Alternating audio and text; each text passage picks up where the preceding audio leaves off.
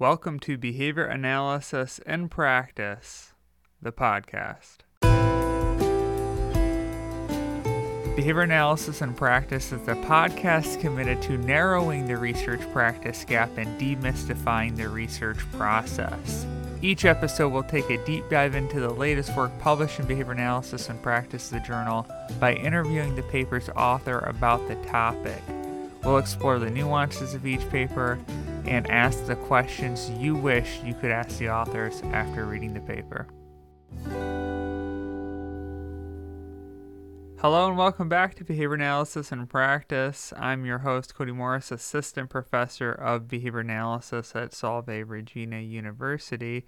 And today I'm going to be joined by Shannon Martinez and Amanda Mahoney about their paper, Culturally Sensitive Behavior Intervention Materials, a tutorial for practicing behavior analyst.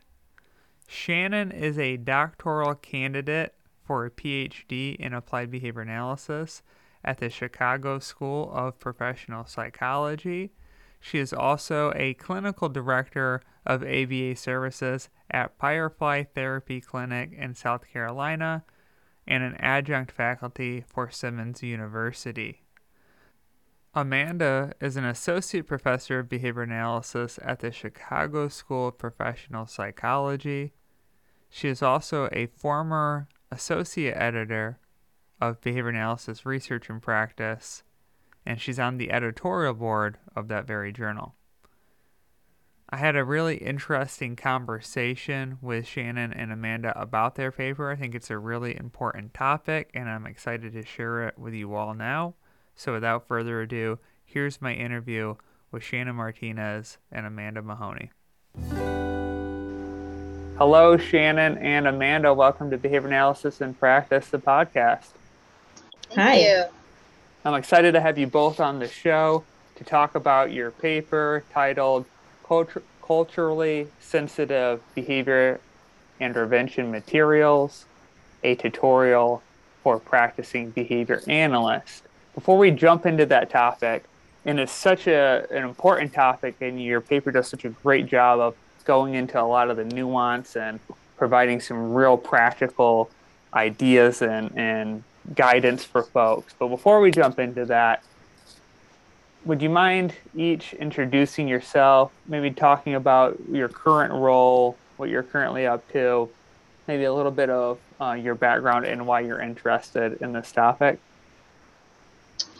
Yeah, sure. So thank you again for having me on. I am Shannon Martinez, and I'm a BCBA. I currently work as the clinical director at Firefly Therapy Clinic. I also work as an analyst for PBS Corp, doing just some assessing and analysis supervision work for them. I am an adjunct faculty at Simmons University, so I teach some grad classes, and I also do mentoring for them.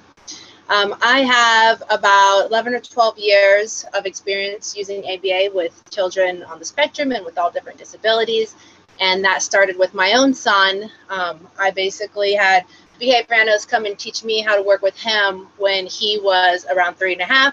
So I have that experience on the parent side and then also as the analyst as well.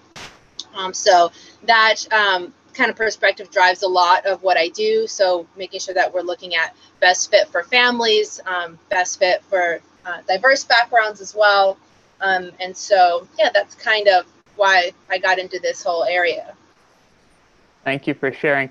When your son started, did you say that your son started receiving services?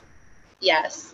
When he started receiving services, was behavior analysis like new to you? It wasn't on your radar otherwise? Yeah, so I was a very young parent. I was like 21, and my husband was deployed, and we were far from family. So it's just me and this little kid that was running into walls and crashing things and spitting and running out of buildings, and I didn't know what to do. And I actually had gone on Autism Society chat group online, and I was asking other mothers. I was like, what do I do? This kid's out of control. I don't know. He's just everywhere. And they said, oh, silly, you need ABA. And I'm like, what is that? And so luckily I had TRICARE at the time, which was a great service that could really hook you up with the analysts and the RBTs. They were just tutors at that time. But yeah, so that's how I got into it. I didn't know anything about it, and when our behavior analyst came in and started teaching me how to work with him, she was saying, "Hey, you're doing pretty good at this. Why don't you do it for a living?"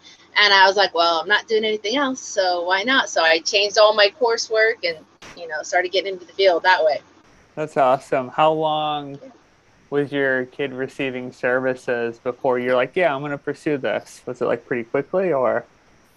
In about 6 months of one-on-one training with her and I didn't end up doing the tutor system through them, because the way it was explained to me is either you could have a small amount of hours with a high level person or a lot of hours with a lower trained person. I was like, I want the expert. So yeah, she trained me directly one-on-one, and after about 6 months, she was already starting to fade out, and I was transitioning into the coursework. That's awesome. Well, thank you for sharing that. Man, Yeah. being the history sort of geek I am, I'll just comment. So much of our field is built by specifically mothers of children with autism, right? And the perspective that parents have is so important, and the amount of work that's been done by specifically mothers of children with autism is huge. So thank you. Thank you. Amanda, would you mind introducing yourself, talking a little bit about your background, what you're up to, and why you're interested in this topic?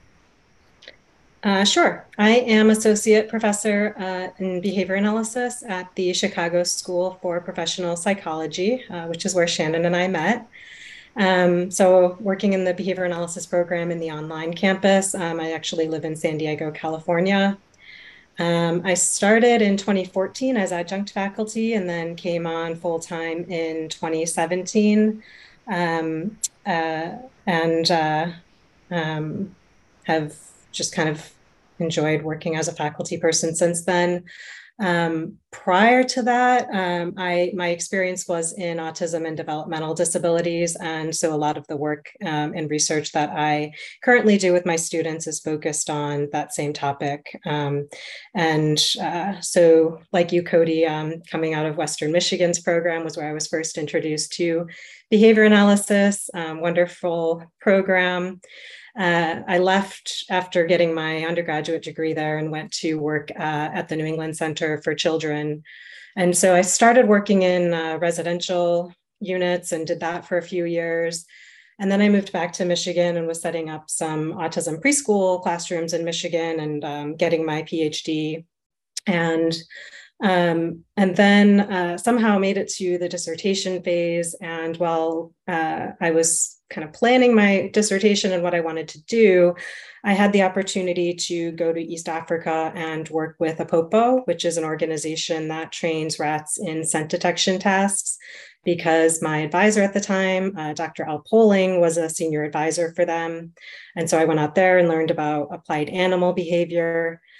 And I ended up staying out there for a few years, so learned a lot, and then moved back to the United States and started looking for academic positions. I would say that my kind of interest in this really, I guess I want to say that I believe that as a white person that wants to be an ally and a co-conspirator for historically marginalized and oppressed people, that I want to support the efforts that they're making, but also that if I see something that is racist or isn't working for the best interest of everyone, or is causing health disparities, that I want to act on those. And so, I think that that's what Shannon and I's paper is doing, right? We noticed something, we started talking about like, hey, our BIPs aren't working. And so how can we, or what tools are out there that we can maybe bring to our field to address that? You've segued us perfectly into the paper. So let's jump into it. I think one of the things I want to start off to talking about. So again, the title of the paper is Culturally Sensitive Behavior Intervention Materials, a tutorial for practicing behavior analysts. The beginning of your paper, you sort of define what culture is from like a understanding of how it might then influence behavior. and talk about why it's important to be, I'm not sure that this is the right word, and we'll talk about the right words to use, but sensitive in practice. So, what is culture exactly as we understand it, and why is it important to be sensitive to that within practice? Would you mind sort of talking about that? Yeah. So, in one part, when we're looking at what is culture, one of the reasons why my explanation of that took like such a large, like 2 paragraphs, is because sometimes I think we get caught up in culture of just being like an ethnic group or something like that. But really, when we're looking at culture, it can include beliefs, values, practices that are socially developed by a group and socially influenced. But because we have so many groups and subgroups, and it can be a family culture, it can be a school culture, you can actually share not only different cultures with all different groups that you relate to, but also you are going to have varying levels of cultural beliefs and practices and values for each of those. If you're looking at, let's say, how much you celebrate holidays for a religious cultural piece, with that, you could have one religion, and some people are really doing every single holiday like by the book, and other ones are just kind of here and there and do a little bit. Some may have catchphrases that go with it. Some say, we don't do that. But you still associate with that group, and you still share some of the values and practices of that group. That makes a lot of sense. I think I teach at a Catholic school, right? And so sort of Catholics are the first thing that came to mind, right? There's a degree or different sort of flavors, if you will, of being Catholic, right? Like, are you the type of Catholic that only go to church on, Christmas or Easter or whatever major holidays, or, are you heavily involved? Like, what does that look like? That's going to be different. And I'm sure that that's true across, multiple iterations of what culture might look like. I would just add to that as well, in terms of the behavior analytic perspective on culture. I think that our perspective can really help us understand what Shannon is saying, because when we think about shared contingencies as those selecting our cultural practices, then that definition, it takes us to a place where we can really understand these heterogeneous groups rather than lumping them all together as though they're homogenous, right? Because the contingencies in place don't depend on ethnicity or religion or, your level of education or SES alone. Those things are definitely, important factors, and they're going to give us some predictor variables for culture, but we can't go into a situation assuming that any person is going to adhere to certain cultural practices. And that's where the cultural sensitivity comes in, is trying to understand, different cultural norms, but also getting to know our clients as humans and as individuals so that we can tailor our practices to their needs. I love that. And I to foreshadow a little bit, I don't want to jump ahead, but I think that sort of building the rationale and importance for the difference between, I believe you called it cultural tailoring versus cultural targeting, right? Which I love that distinction. That was so helpful for me to read. It's so interesting. And I am catching myself wanting to get into it right now, but we'll save it and make sure we cover everything leading up to that. But really interesting nuance there, right? It's not culture means this one thing. You are Catholic, therefore this, right? Well, there's a lot of different types of Catholics out there. Right. And, one thing to keep in mind, too, with the second part of your question is then where does cultural sensitivity come into play, and why is that important? Well, as behavior analysts, we're supposed to demonstrate cultural sensitivity. Well, if you think about what does culture entail, and it's so big and it can vary and it's got all these levels, then when you're saying, well, how can we be culturally sensitive? How can we make this in like a guidebook to follow? How do we know if we're doing it right? I think that's where a lot of us struggle, where we want to be culturally sensitive, but it seems like this kind of like vague, requirement that we all just kind of try a little this, little that. And is this sensitive? Am I doing it right? I feel like there's a real need for more like guides and ways to know what to do, when to do it, and how.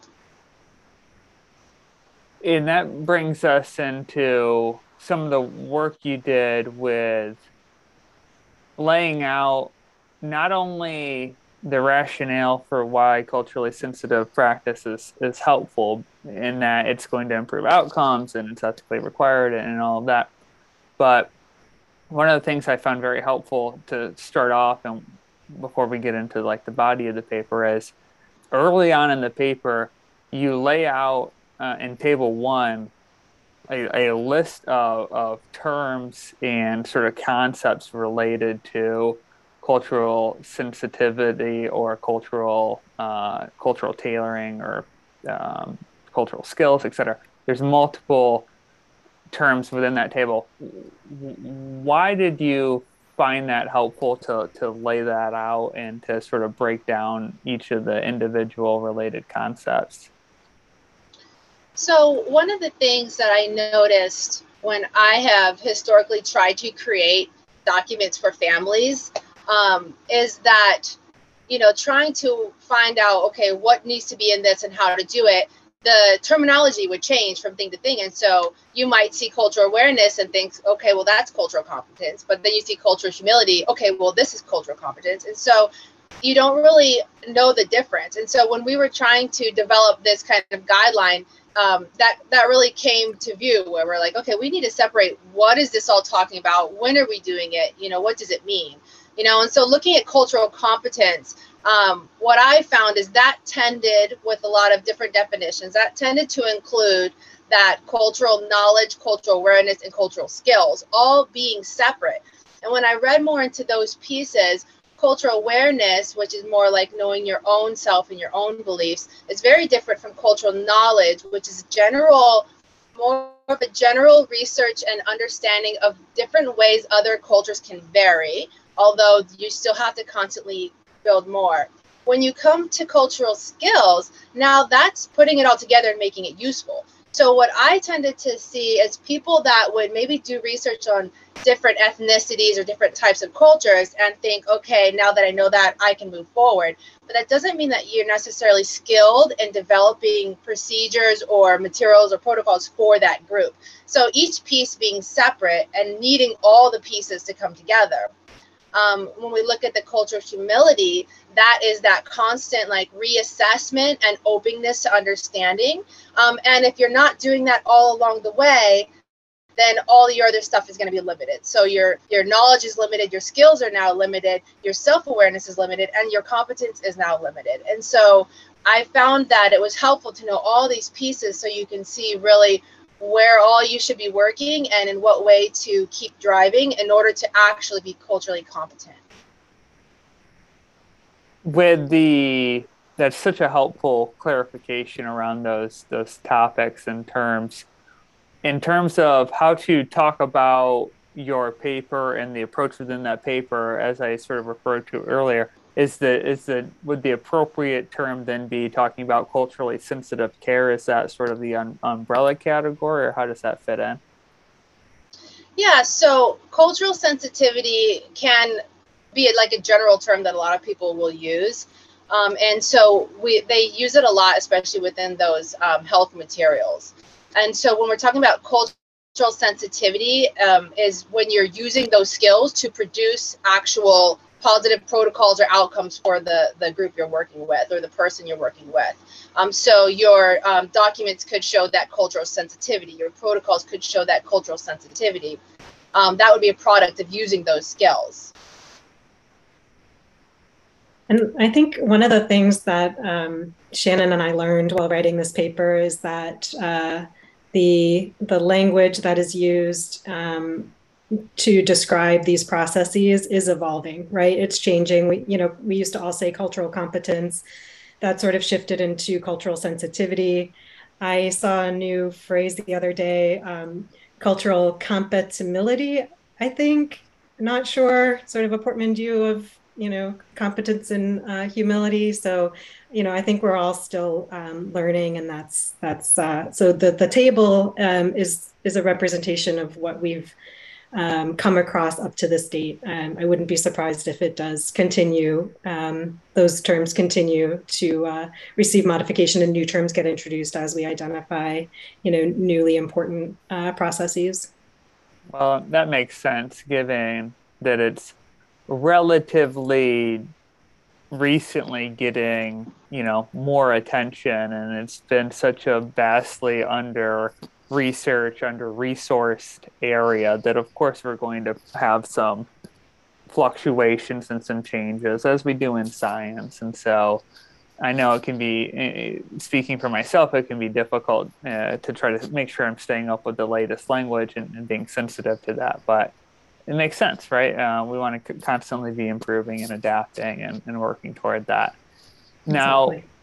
in this topic, in the realm of like culturally sensitive care, I mean, there are a lot of avenues that one could sort of begin to apply some of the concepts and ideas of like cultural sensitivity to improve practice. Your paper sort of focuses on behavior intervention documents as being like a really meaningful area that we can apply some of these ideas. Why would it be helpful or useful to target behavior intervention documents with some of these ideas?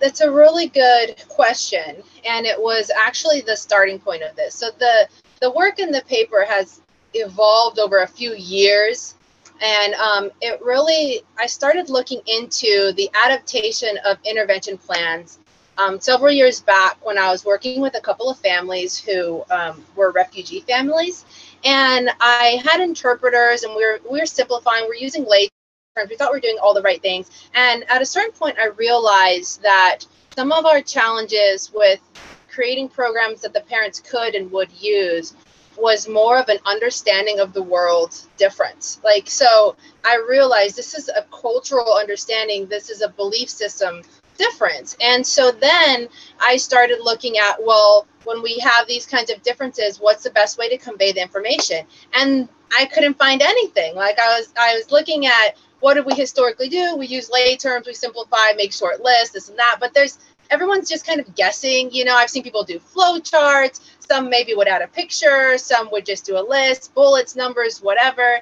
And I was like, there's no guidelines for this. And so that's when I really started digging deeper and saying, well, it kind of reminds me of when you walk into a dentist's office and there's that little pamphlet and it just shows you quick and easy, this is how we're going to clean your teeth. And you're like, oh, okay, I get it. It's just these little steps and I understand it's so quick and easy. And then I was like, why do we have these big 50-page intervention plans? And then that's the first thing you give to the family. And they just glaze over. They're just like, oh yeah, I'm just going to set this on my table and forget about it, But so that's why it's one of the first things we use with families of any background. And it's behind. It seemed like the only reason we have all that stuff in there is because it's an insurance requirement, and we don't modify, some of it because, maybe we don't get paid for it, or there has to be an absolute need for it, or because we're kind of guessing on how to adapt it in a way that would even work. So that kind of led me to focus in that area. That actually started me looking at what are we doing and how can we do it better to actually help these families in a more meaningful way. That's awesome. I know that communication around intervention planning and treatment is such a difficult topic, and there's just not a lot of resources on it. One of the very, very first things that I became interested in the field was the topic of behavior support plan structure and how you communicate about those strategies. One of my very first experiences in the realm of developmental disabilities was working as a direct care staff in a group home where I was given like binders, of whatever, the 8 residents that lived there, and told to read the information. And I had either completed my bachelor's degree or I was somewhere along the lines in there in a sort of behavior science focused undergraduate training. And it was very, very difficult for me to understand any of that stuff. In fact, I'm sure I didn't understand most of it. Yet, a lot of times we're handing those same exact materials over to family members, right? And regardless of their background, their culture, their primary language, like there's just so many variables that are completely and utterly ignored, which is concerning.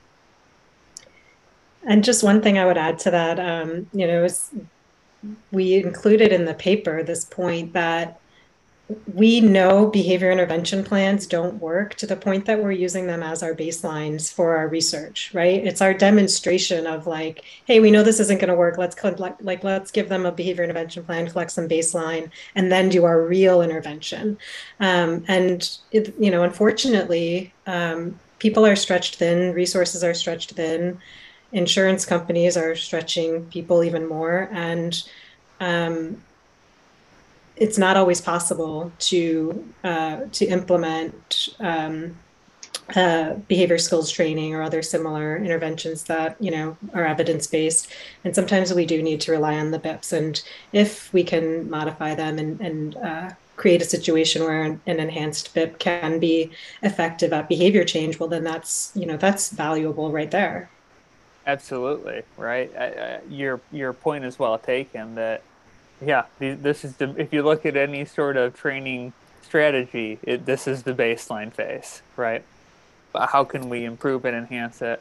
What that may be, and you do a really nice job of outlining very practical, straightforward strategies to improve these behavior intervention plans along the lines of cultural sensitivity. And so your first category or first sort of section of the paper, you talk about cultural sensitivity in health materials, and you talk about surface structure and deep structure and what those are and how those relate to intervention plans. Could you speak about those?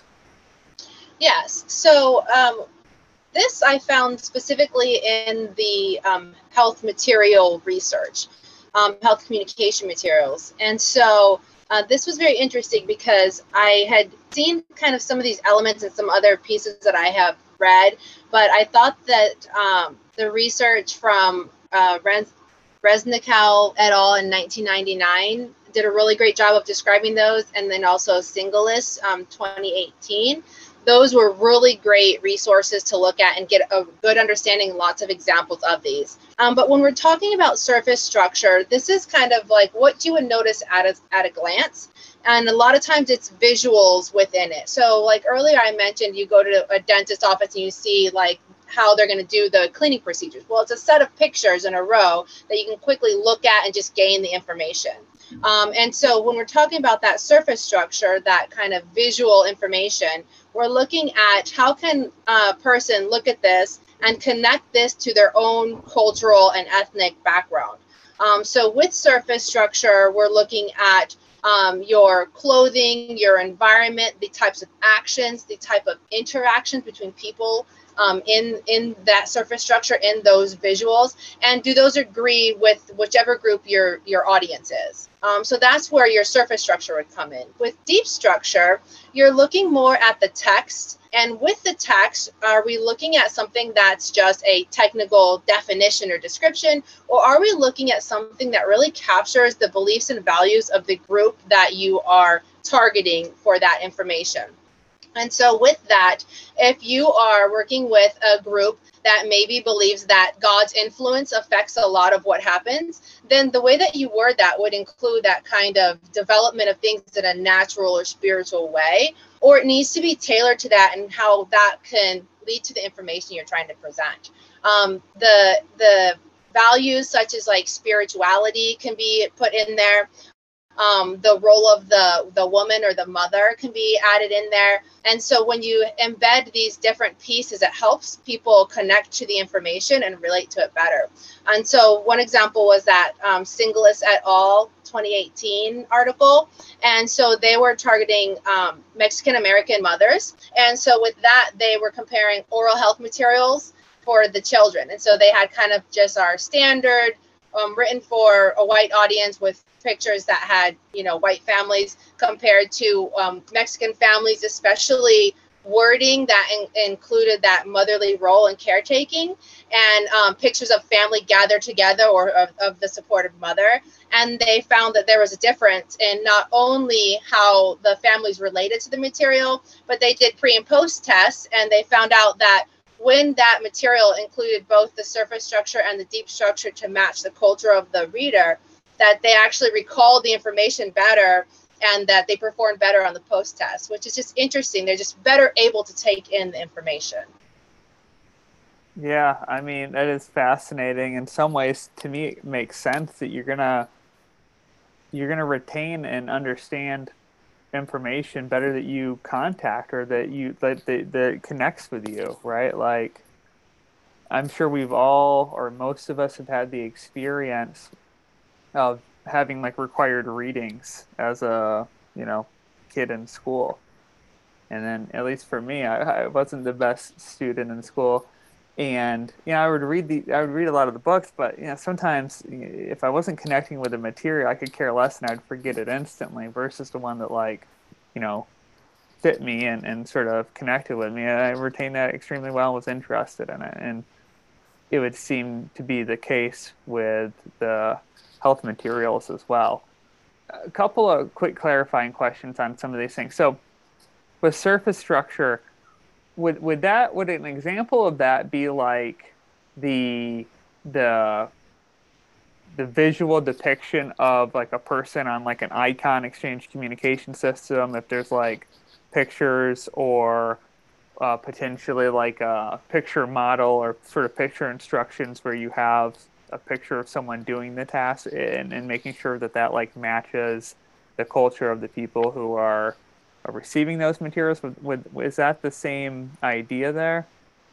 It is the same idea. And interestingly, you mentioned icons, and icons even take it a step further, where not all icons mean the same thing to different people. And so if you are using something like an icon, something that we may think is very representative, like maybe a do not walk symbol, that can mean something very different to people in other cultural backgrounds or linguistic backgrounds, or from other areas of the world. So really, not only do you need to have actual images that represent, but if you're using icons, you also need to do a lot of research to make sure that that means the same thing and will be interpreted the same way.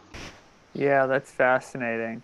I think the same is true with, like, to my understanding, ASL. A lot of times when we're training students to do a gesture, the signal we do is not actually break in ASL. It's like actual break. Like, something is broken is what we often train our clients to do. It's an easy response, so I get it, but someone who actually uses ASL to communicate would be like, what?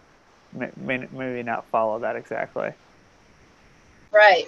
And also, if you're thinking of something like ASL, American Sign Language has its own linguistic, its own grammar. And so when we're teaching manual signs, which maybe is probably a better description of what we do a lot, that's not necessarily following ASL grammar, it's following English grammar. And because of that, while you're building one language for this person, you're still restricting them from another. So if this child were to become, let's say, fluent later, they would need to reform all of their grammar in order to actually relate to that cultural group of deaf individuals. Right. Yeah. Wow. On the deep structure, you talked about, this is like within the text. One of the pieces I found really interesting was you had mentioned even like the tone, like how you're writing to people. And I think you gave the example of like maybe like African American grandmothers, like the like. I feel like I remember that example precisely. You know what I'm talking about? Could you elaborate on that a little bit? Yeah, so that was Lehman et al. In 2008, and they were discussing coming up with programs for older Black American women in rural areas.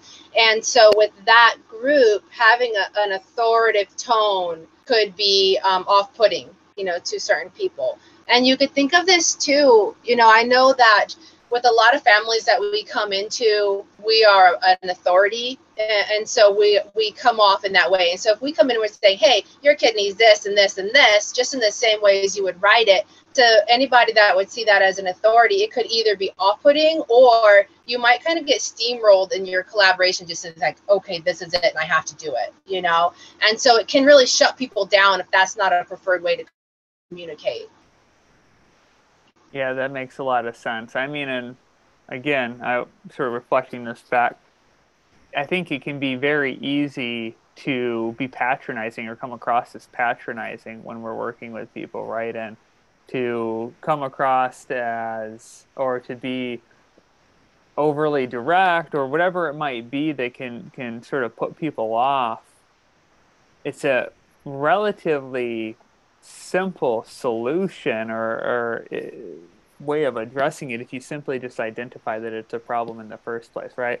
I mean, when I'm reading your paper and I go, oh, tone, like, how often do I think about the tone of my writing and like how important that is, and sculpting it to fit whomever I might be targeting with that particular document. You know, even when you just think about regional conversation and somebody who's from New York and how they would communicate versus someone from South Carolina, they're very different. And either one could think that they're using an appropriate conversational tone, and they could really affect each other very differently in just a conversation. So that self-awareness and humility for somebody to be able to explain, hey, you know, that's like a microaggression now, just the way you're interacting when you're not meaning to, you know. So it takes a lot to be even aware of those things. Yeah, for sure. When I moved to New England, I noticed a difference in communication big time. People in New England tend to be, and I'll actually, Amanda, I think you went from living in Michigan to New England as well, so maybe you experienced this. Yes, I took the same track. Yep. People are super direct here, and now I've gotten used to it, and I love it, and it's fun. But when I first moved here with my partner, she even commented, I feel like everyone is mad at me at all times. And they're not. I mean, they just simply communicate in a different way, but it just felt like we were constantly being yelled at or sort of dismissed. I do remember feeling the same way moving out there, and just the pace of everything. Yeah, and you know, one of the best ways um, to experience that discomfort and you know, try to have a little more cultural sensitivity and humility is to put yourself in situations that are uncomfortable. You know, move to different regions, talk to different people. You know, really be comfortable with your own discomfort so that you can grow. That makes a lot of sense. I mean, I never truly fully understood how sort of quote unquote Midwestern I am, or yeah, was or am until I moved to New England. I'm like, oh yeah, I've got there's some differences. This You seems to know, be prevalent here. I've lived in the Northeast, the Southeast, Texas, California now, and I'm from Michigan originally. And you know, one of the things that I tell people about that is that, you know, regardless of all the regions of the United States I've lived in, it still shocks me just how similar people really are. You know, I think after you've gotten to know people enough, you start recognizing those similarities more than those differences. And the differences are very important, and culture is important. And you know, I think that's important to value and respect that sense of pride of one's own culture. But you know, it's just honestly been like Texas to California, for example, like huge, you know, outgroup fighting between the two states. And you know, I just don't see it. To be honest with you, like the people are wonderful on both sides. Yeah, well, and I think again, I keep wanting to get into sort of stuff that's later in the paper, but maybe that gets down to the difference between looking at someone individually as opposed to sort of their group identity, right? Because you can go, oh, all Texans are X or all Californians are X. But when you actually meet with people and sit down and have a conversation with a majority of the people, I'll say, right? And either of those states, I think most people can connect to them, right? And yeah, that gets at the targeting versus tailoring, right? So targeting can be helpful when, there's a message that you need to get out and have it like land, for the most people with the best bang for your buck, right? But it's not, it's definitely going to miss some people. And so like, it's just like statistics. If you have a statistical finding, you can apply that finding to a group, but not an individual. And so targeting is not always going to get us those best outcomes. And that's why we have tailoring and in this particular set of guidelines that we've tried to develop in the paper. Yeah, I keep trying to push our conversation there, but I'm going to bring us back on track here. So you talked about the different ways or mechanisms to create more cultural sensitivity within the health materials. In the section after that, you talked about sort of the outcomes of some of those culturally sensitive health materials, and in particular, how it ties into social validity. Could you speak about that a little bit? Yeah, so one of the things that we want to look at with cultural targeting, cultural tailoring, and I don't know if we've mentioned that in our discussion yet, exactly what the difference is. So when we're looking at cultural targeting, that would be targeting the whole group. So you would do research on your group, you would hopefully look at some of the background factors that would contribute to the population you're working with.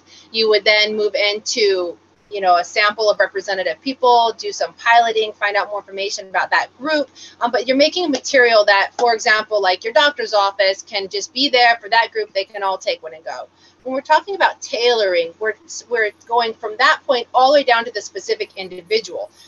So just like we said that your culture can vary like a spectrum of your practices, your beliefs, your values. Now we want to fine tune it to that individual person. And so there's pros and cons with both of those. And so pros with targeting is you can try to reach more people with the amount of work you've put in and hopefully make a positive change for a group without the amount of time it takes to tailor every single thing to every single person. And in some instances, that might be more appropriate. When we're talking about applied behavior analysis and working on the individual level, we want to take it more toward that cultural tailoring. And so with the tailoring, now we're looking at, for you, as you are a specific person in your family, what is your role personally? How do you relate to your family? How much do you feel like you can change the behavior of yourself or others? And that needs to be adapted to you specifically as an individual. So when we're talking about targeting and tailoring, that's kind of the two differences there. But now, when you look at it that way, and we're saying, if you tailor this to your individual, and this is an individual that says, hey, I have to take care of 5 kids, I have to work, I have to do the housework, I have to clean dishes and make the food.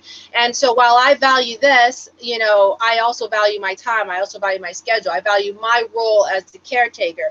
And so when you can fine tune it to that individual, then they're more likely to be on board. You'll have their buy-in for it. They're more likely to do what you're asking to do.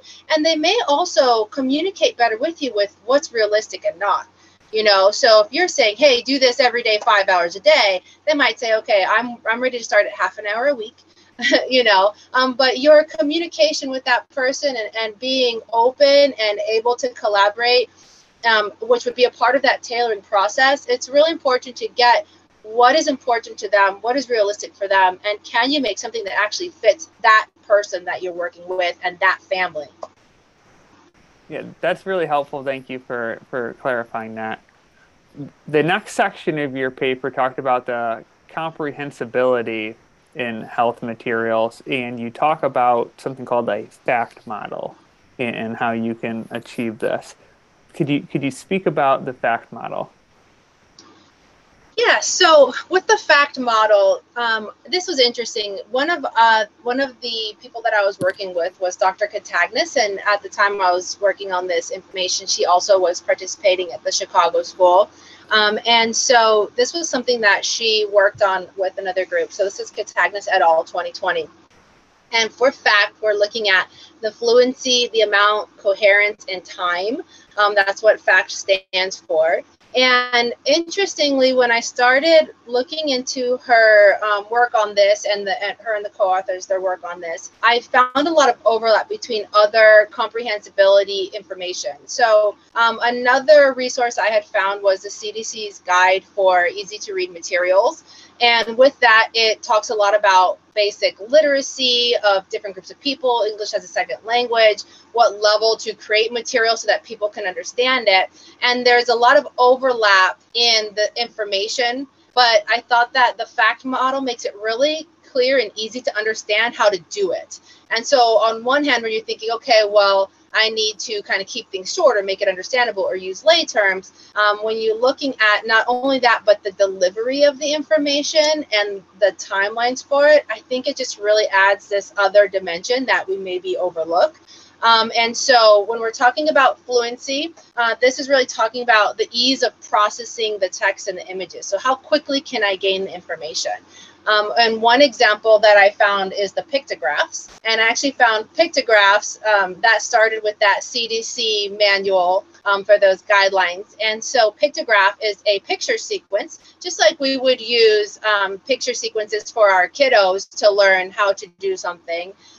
These are a system of pictures that make it really easy to gain information. They represent words or ideas, and so that's one thing that can be added for fluency, just so that you can look over and just quickly get an idea of, okay, this is what's going on. Now, fluency doesn't only include images, although that can be a big part. If you have like certain headings or what you might call like sticky words, where it's like, stop and look, for example, that can be part of your fluency. When you're talking about the amount, this is the amount that you can process at one time. And so with this, you're looking at one topic per page, really fully discussing one topic before going to another. And even with this, they recommend 3 to 4 messages per document. So when you think about a BIP, how many messages are in that document? Like, it's ridiculous, In fact, I bet if you were working with a family and watching their face, you could probably count how many messages you go through when they glaze over and you're like, okay, that was the number. And it'll probably be somewhere around there. But so then when we get to coherence, this is connecting information to existing knowledge. And so some of these can overlap some of that deep structure and surface structure as well. So if you know this person's background, how they look at life and they look at the world, then that can also help you understand this coherent part. So am I talking about something that you've experienced before? Can I relate this to something that you already understand? One simple example would be like an SD. I typically teach this to students by relating it to a phone ringing. So the phone rings and then you answer and then someone speaks. You don't just randomly go up saying hello, hello, hello when there's no ring. And so that's kind of the same thing. You can learn that piece by connecting it to something you already understand. And then the last part is time. So having time to process the information. And so if I give you a topic and then another, by the third one, you're forgetting the first one. By the fourth one, you're like, oh, we're starting over again. And so having that time to sit with the information and process the information is really important. So you then have to space out your trainings. So if you go in there with your BIP and you've got 20 strategies, like we're going to hit the first 5 today, it's probably not going to be successful. Thank you for sharing that. It was a really excellent breakdown of everything within the FACT model. Every frequent listener of Baptcast will know that I'm a huge fan of tables, in particular tables that really break things down and make it easy to consume. And I've got your table pulled up, table 2. I was looking at it as you went through. If for the listeners out there that are interested in the model or interested in this paper, in general, this paper has amazing tables and I love it. But for just even simply looking at FACT, really great breakdown of the key indicators, examples, descriptions, etc. Make it really, really easy for you to download the paper, check it out, and get some quick information. Within the FACT model and starting to sculpt some of these written materials to fit different cultures more appropriately and more effectively, you talked about some additional nuances that might be applicable for parents of children with autism or autistic children. Could you talk about that? Yeah, so one of the things that I had been looking at as well is, when we're looking at parents and we're looking at adherence, we generally in the field, my experience has been that we all acknowledge that it can be hard to get parents to do the procedures that we're teaching. Sometimes I'll hear practitioners say, well, they know, they're just choosing not to do it, or they don't want to do it. And really, when you take a step back, what you're looking at is adherence, or even just dropping out altogether. And they're like, I'm just not going to do this. And so I was doing some research to kind of find out more of why that is. Can we find like some solid reasons why parents are not adhering? Why is it a struggle? Why do they seem to choose not to, follow these instructions? And so when we look at that through the lens of comprehensibility and cultural sensitivity, what we can see is that if we have families that have instrumental and ideological barriers, then that's going to impede their ability to accept what we're telling them to do and choose to do it. And so if we're looking at instrumental barriers, those are things like they've got too many other demands, they've got multiple roles in the home, there's not enough time, or there's too many steps of what we're asking to do and they just can't get through them all. Other children may be interrupting, or even the cost of treatment. Those can all be like systemic challenges or like instrumental challenges. And when we look at ideological barriers, those are things like the parents might just believe it's not going to work. They might think they're not able to change a child's behavior, and they might have beliefs regarding what they're seeing. Some might think this is just God's will. And so when you're looking at it from those 2 points of view, and you look at some of the research on what parents say as why they drop out of these programs, they really line up, and so it's kind of interesting that you can look at it in those two ways, and there was one thing that I had actually found recently, Aikuka et al. 2016 article, The Ideological versus Instrumental Barriers to Accessing Formal Mental Health Care. And this was that a more significant barrier when your ideological differences were in the way when as compared to your instrumental barriers. And so they said that even if you fix the instrumental or systemic barriers, so people have transportation, they have time, they have money, they have childcare, if you don't address the ideological barriers, they're still not going to come and they're still not going to participate. And so that was one of the findings of that study, which I just recently came upon. And I thought, wow, that is really interesting, because in the paper, when I wrote it, I kind of have them all the same. And I didn't think of them necessarily as one being more important than the other. But really, I think we tend to look at it the opposite way, where, oh, this parent's too busy, or there's too many kids in the home, or they have other things going on. But really what this other research is saying is that the ideological barriers are actually more heavily weigh on their participation than the systemic or instrumental barriers. So even if you do something, you provide childcare, you're there for them, it's free, they might still not do it because of their beliefs and their background. It just doesn't match, and so they still don't participate.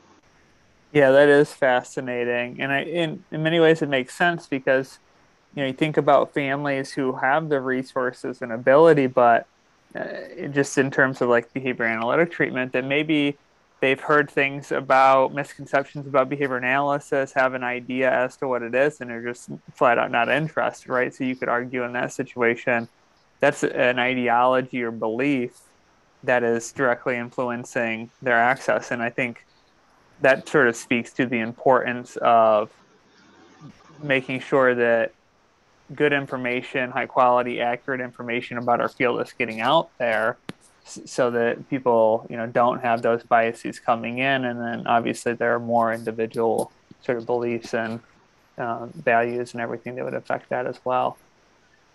Right. And if you don't have a good method for identifying those beliefs and values and then addressing them in an appropriate way, you're still going to just wonder why do we keep showing up and they don't do it? I don't get it. What's happening here? You're going to get frustrated and thinking they're just choosing not to do it, but I don't know why. And it's kind of silly One of the things that I was pointing out, from the framework of looking at your verbal behavior in the BIP is the verbal behavior should evoke the right behavior change for your audience. And if it's not, then we need to do something different, not just say, well, it's their fault, they don't want to do it. Okay, well, we should have more skills than that, I suppose. It's amazing how often I hear people use that type of language where, yeah, they're not doing it, it's their fault, they're lazy, blah, blah, blah, blah.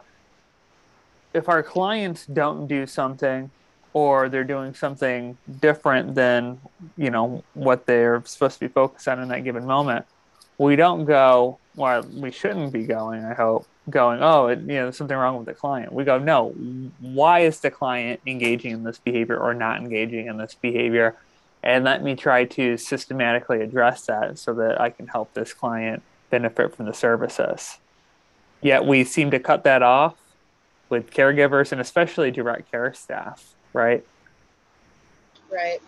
Yeah, it's funny and I don't know if it has to do with how we're trained, on the education side, where we're so focused on client behavior change.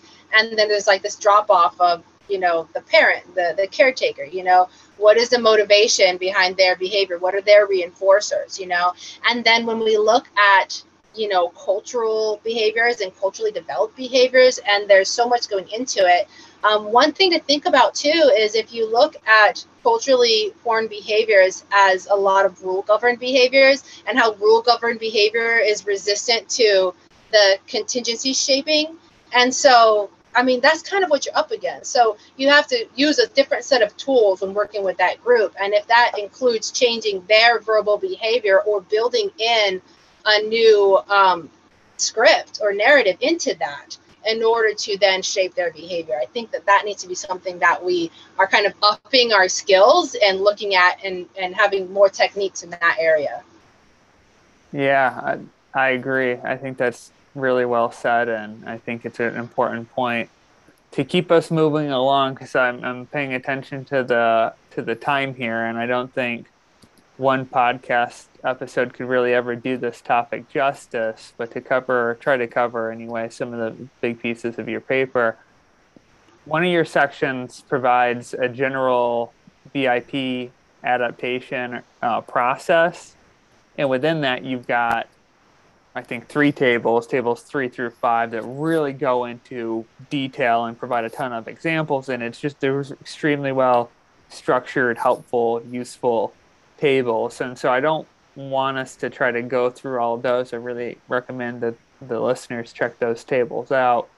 But are there any sort of big pieces, any parts from this that you want to highlight while we talk about it? Well, I think that when people look at the tables and kind of get that picture, you have at the start, like, what is the general process for trying to adapt to your material, all the way down to how can I do it with this specific document for this specific family. And I think really approaching it first globally and then like honing down all the way to the details of your family and your client, I think that's going to be really important for people. But when you get down to it and you see that there can be a lot of time and energy spent into adapting each procedure for each person. One thing that I find in my own practice as I've been using these and developing them more through my research and with my clients is that if you can set yourself up with templates, with general like TAs for your procedures, and then take those and adapt them, I feel like that's really a great strategy. And so I do have an example in there, one of my figures of what it could look like, one simple strategy, how you could build that. And so what I do is I make basically templates like that. I have my general task analysis for what I'm trying to teach, and then I use all this information and adapt them down per client.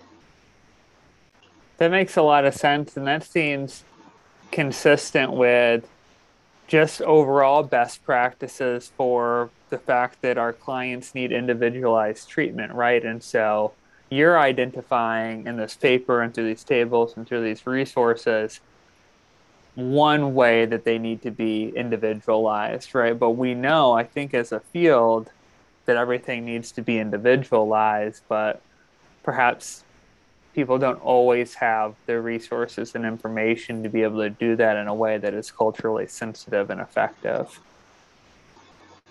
Right. As we start to wrap things up here, are there any resources or even future directions that people who are interested in this topic should look for or keep an eye out for? Yeah, so I'm going to let Dr. Mahoney start on this one. This is something we were just discussing the other day. If you want to go into a little bit more of what we were saying, and then I'll kind of pick up on the back end. Yeah, I need a second to find my notes from when we were talking about this the other day. Sorry, I put you on the spot. And that's okay. Cody, are you looking more for practical resources or research in the field? Whatever you guys want to talk about. I mean, it's sort of whatever you think is most interesting in terms of resources or future direction. Some people talk about, they'll list other articles or podcast episodes or whatever. Some people go, here's some research areas that are being developed. It's sort of use your discretion. Okay, yeah, that makes sense. So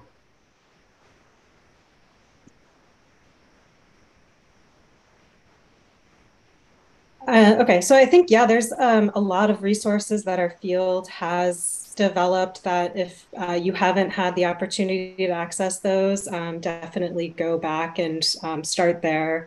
So like Elizabeth Fong has written a lot on this topic, and in 2013 developed a clear set of guidelines for our field and how to move toward cultural competency. Bridget Taylor's work, Hazue Mitsuda's work, Matthew Broadhead's work are great places to start and to incorporate some of their perspectives and guidelines. I think that there are also resources outside of our field that would be helpful to start with. Ibram Kendi's book, How to Be an Anti-Racist, is a good one to start with. In terms of self-reflecting on your own biases, so that you can start to think more deeply about how you can modify your practices as a behavior analyst to be more culturally sensitive. And, there's tons and tons of podcasts out there that are wonderful. Just recently, I was listening to one by Clarissa Chia from the University of Maryland, who is a child psychologist. She does developmental psychology type of work. And I think that looking and seeing what other fields are doing is important. So that you might want to check out that podcast if you're interested in getting a perspective that might be a little different than what our field's offering. Yeah, so I mean, that brings up a lot of ideas, and I have some notes here, but along the lines of looking at what other people are doing. I think in my upbringing in applied behavior analysis, it's been somewhat like, this is what we do, and it's all us and only us, and the only research we consider is within our own. And I think that has been a very limiting experience. And so throughout this process, realizing like so many other groups have so much to offer, if you're looking into the compassionate care, there's a lot coming on right now. And so, I know there's like CEU events coming up with that. Looking at motivational interviewing is another great way. Building like skills to relate and engage with other people, I feel like it's a really important piece for us in our field. I think that we sometimes get so caught up in the science of it that we forget to be good humans as well, and just relate to people, And so with that, one of the things that I like to point out is we have the CIFA, the Culturally Informed Functional Assessment Interview, which is the Tanaka Matsumi 1996 article. It gives you a nice framework of the type of information you will want to gather from people to understand the root cause of behavior problems within the home and the family's perception of those challenges, and then coming up with a way to work on those that is appropriate culturally and for the family as well. One thing that I would point out is this, because we had been working on this for several years, a lot of the editorial process was happening during the months following the murder of George Floyd, and it was really rapidly changing and what is appropriate and inappropriate, and the identifying implicit bias and how we talk about things and what we say. And by participating in groups like BABA, Black Behavior Analysts, you can get an idea of not only what does it mean to be an ally and support others. And I think one habit that, I don't know, white people have had is speaking for others. And I suspect that, I may have done the same thing and not realizing you're trying to be helpful, but you need to look at the information that's out there, participating in these groups, being on the line of cultural humility and open and listening to what other people want from you, And I think that when you look at other people, it shouldn't be at face value, quite literally, with ethnic or racial background, because people have all different experiences in life, and things need to be culturally appropriate for all people, regardless of if you think, oh, well, this person looks like me, so I got it, I'm good. No, you need to give every person the dignity to have their own cultural and spiritual assessment, and changes made when it's needed for that as well. So I think taking a step away from what you see in front of your face and changing your process of learning people one by one and giving each person that kind of individuality, I think can be really important. And then with that, looking for more tools. And so for my dissertation, what I did is putting this whole tutorial together, I realized that I had to pull information from all different sources to give a framework based on what I could find as like a starting point. And so with my dissertation, I started investigating the use of these materials with families, with parents with autistic children, and looking at the efficacy of using these compared to typical behavior intervention plans and the preference for them. So do parents prefer them? Would they choose them over typical standard materials during training? And do they perform any better? Because really, as much as we want to do the right thing and honor people and show that we care, we also need to make things that are effective. And so all these tools still need to be developed further, researched, and really fine-tuned as, how much of each piece do we need to add? Where should we vary that? Where is it no longer effective, or how can we make it more effective? So I think that that's another piece that needs to be in this as well. Your dissertation sounds awesome. Really look forward to seeing it get published and being able to read it, hopefully sometime in the near future. That's really, really cool. I'm really excited for you. I hope it's going well. You kind of mentioned that you're somewhere in that process. Are you done? You've got your data? I've got the data. Woo! I'm in the publication process. Yeah, I'm in that whole editing piece again. Okay. I'm a little weary of it because this one, what I found is because cultural adaptation and all of this information is so new, is that it takes a really long time to get it right. And even like I was saying in this piece, the terminology was changing as I was writing it. And so I'd write it one way and be like, no, we can't say any of this. That's no longer correct. Now rewrite it this way, And I would say that my copy editor for this article was amazing. She was so smart, and she had great ideas. A lot of these tables too, she's like, let's make it this way. So somebody could just make a copy and keep it with them and use it. And I was like, oh, you're so smart. But really, even some of her recommendations on terms, like she was saying, one thing that she suspects is going to change in the very near future is the word diverse populations. So in a lot of our, ethics, we need to be culturally competent to work with diverse populations. And she was saying that just means non-white, but really we should say that. Is it non-white, marginalized, minoritized? Then use those terms, because really saying they're diverse is really just separating them from being white. And so I'm like, oh, I never thought of it that way. But just having to rethink things and being open to that along the way, I think is really important. So I'm a little nervous, like I was saying, about my dissertation, because I'm like, oh, here we go again. It's going to be like all this back and forth and change. So I'm hoping it's a little bit smoother since the last one took so long. But yeah, definitely looking forward to getting that out there. Well, I wish you the best of luck in that process. I know as well as anyone that going through the editorial process is not very much fun, but an important piece of the process. And so I wish you the best of luck. I look forward to reading that. I look forward to checking out a lot of those resources you listed, and just greatly appreciate your time in putting together this paper and then coming on the show today to talk about it. Thank you so much. Yeah, no problem. Thank you for having me. Thank you, Cody. This was great.